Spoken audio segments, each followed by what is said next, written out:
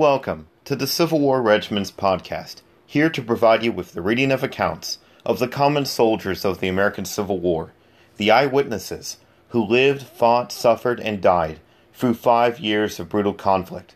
It is my hope that the reading of these accounts will make history come alive for you and offer a better understanding of daily life during the American Civil War.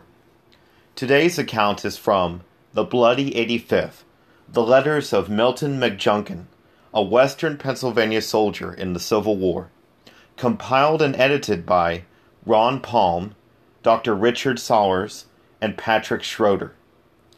The 85th Pennsylvania Infantry Regiment served in both the Army of the Potomac and the Army of the James. The regiment spent a considerable amount of time in the campaign on Charleston, South Carolina. In the summer of 1863, the regiment was located at Folly Island, South Carolina, and attached to the Union 10th Army Corps. In the following letter, written in mid-May 1863, Milton McJunkin writes of the extreme heat and bugs which plagued him and his regiment. The 85th would take part in the battles of Morris Island and Fort Wagner just 2 months later. However, while McJunkin would survive these battles, he would die of disease in 1864.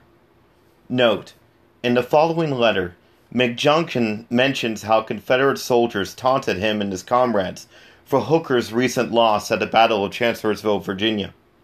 McJunkin also makes reference to gallinippers, which was a slang for a large mosquito. Here follows McJunkin's letter. Folly Island, South Carolina, Monday, May 11th, 1863. Dear Mother, I guess I will try to write you a few lines today. There is a strong sea breeze going, which keeps the gnats and mosquitoes away, so that I can have some chance to write. Well, to begin, I am on picket, and the butternuts over there thinks I am an Ohio boy.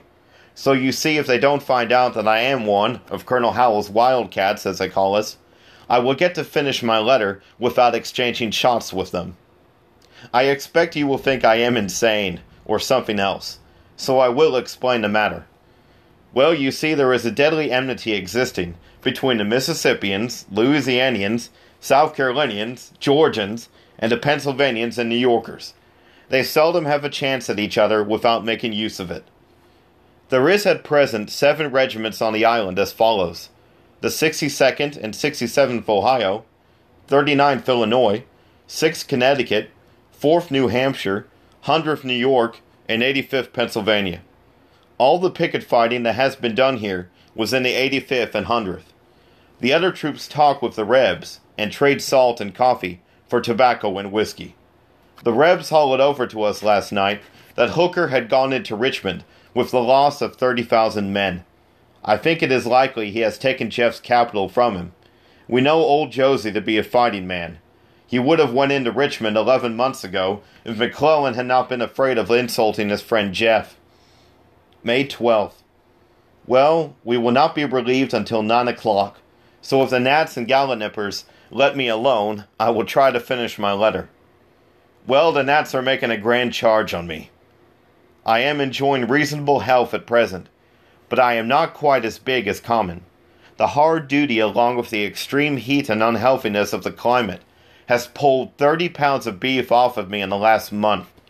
The guard duty is what is taking the beef from us. We have been on guard every other night for 1.5 months.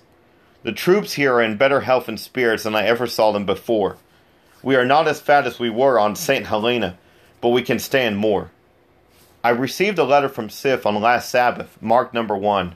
Her and Mel thinks I had better not come home, but I guess I will have to go anyhow, as nearly all the plagues of Egypt are here, in the shape of alligators, sharks, swordfish, and I don't know how many other things to annoy us when we go in to bathe, and then on land when we have to contend with the rattlesnakes, copperheads, moccasins, vipers, and 40 other kinds that I have no name for, and about 40 different kinds of scorpions and lizards, and at least 1,000 kinds of insects, any which is enough to put a man crazy, and then to top it out, the wood ticks, body lice, stinking swamps, and scorching sun. Why, the Confederacy is not worth 2 cents if South Carolina is a sample.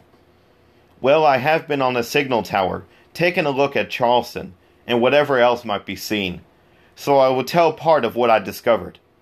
Well, in the first place, I seen James Island literally covered with fortifications and rifle pits. A good many are mounted with palmetto guns. I guess they must think we have no glasses over here. I could see the statue on the Calhoun monument and the clock on the steeple, and could very well near tell what time it was. I guess I have wrote enough today. I got a letter from Will the other day. His family are all right. I guess we will have no fight here. I think if we let them alone a while, they will go away peaceably.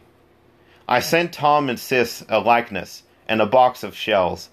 I could get no stamps. I don't know whether they will go or not. Milton McJunkin, 85th Pennsylvania Infantry.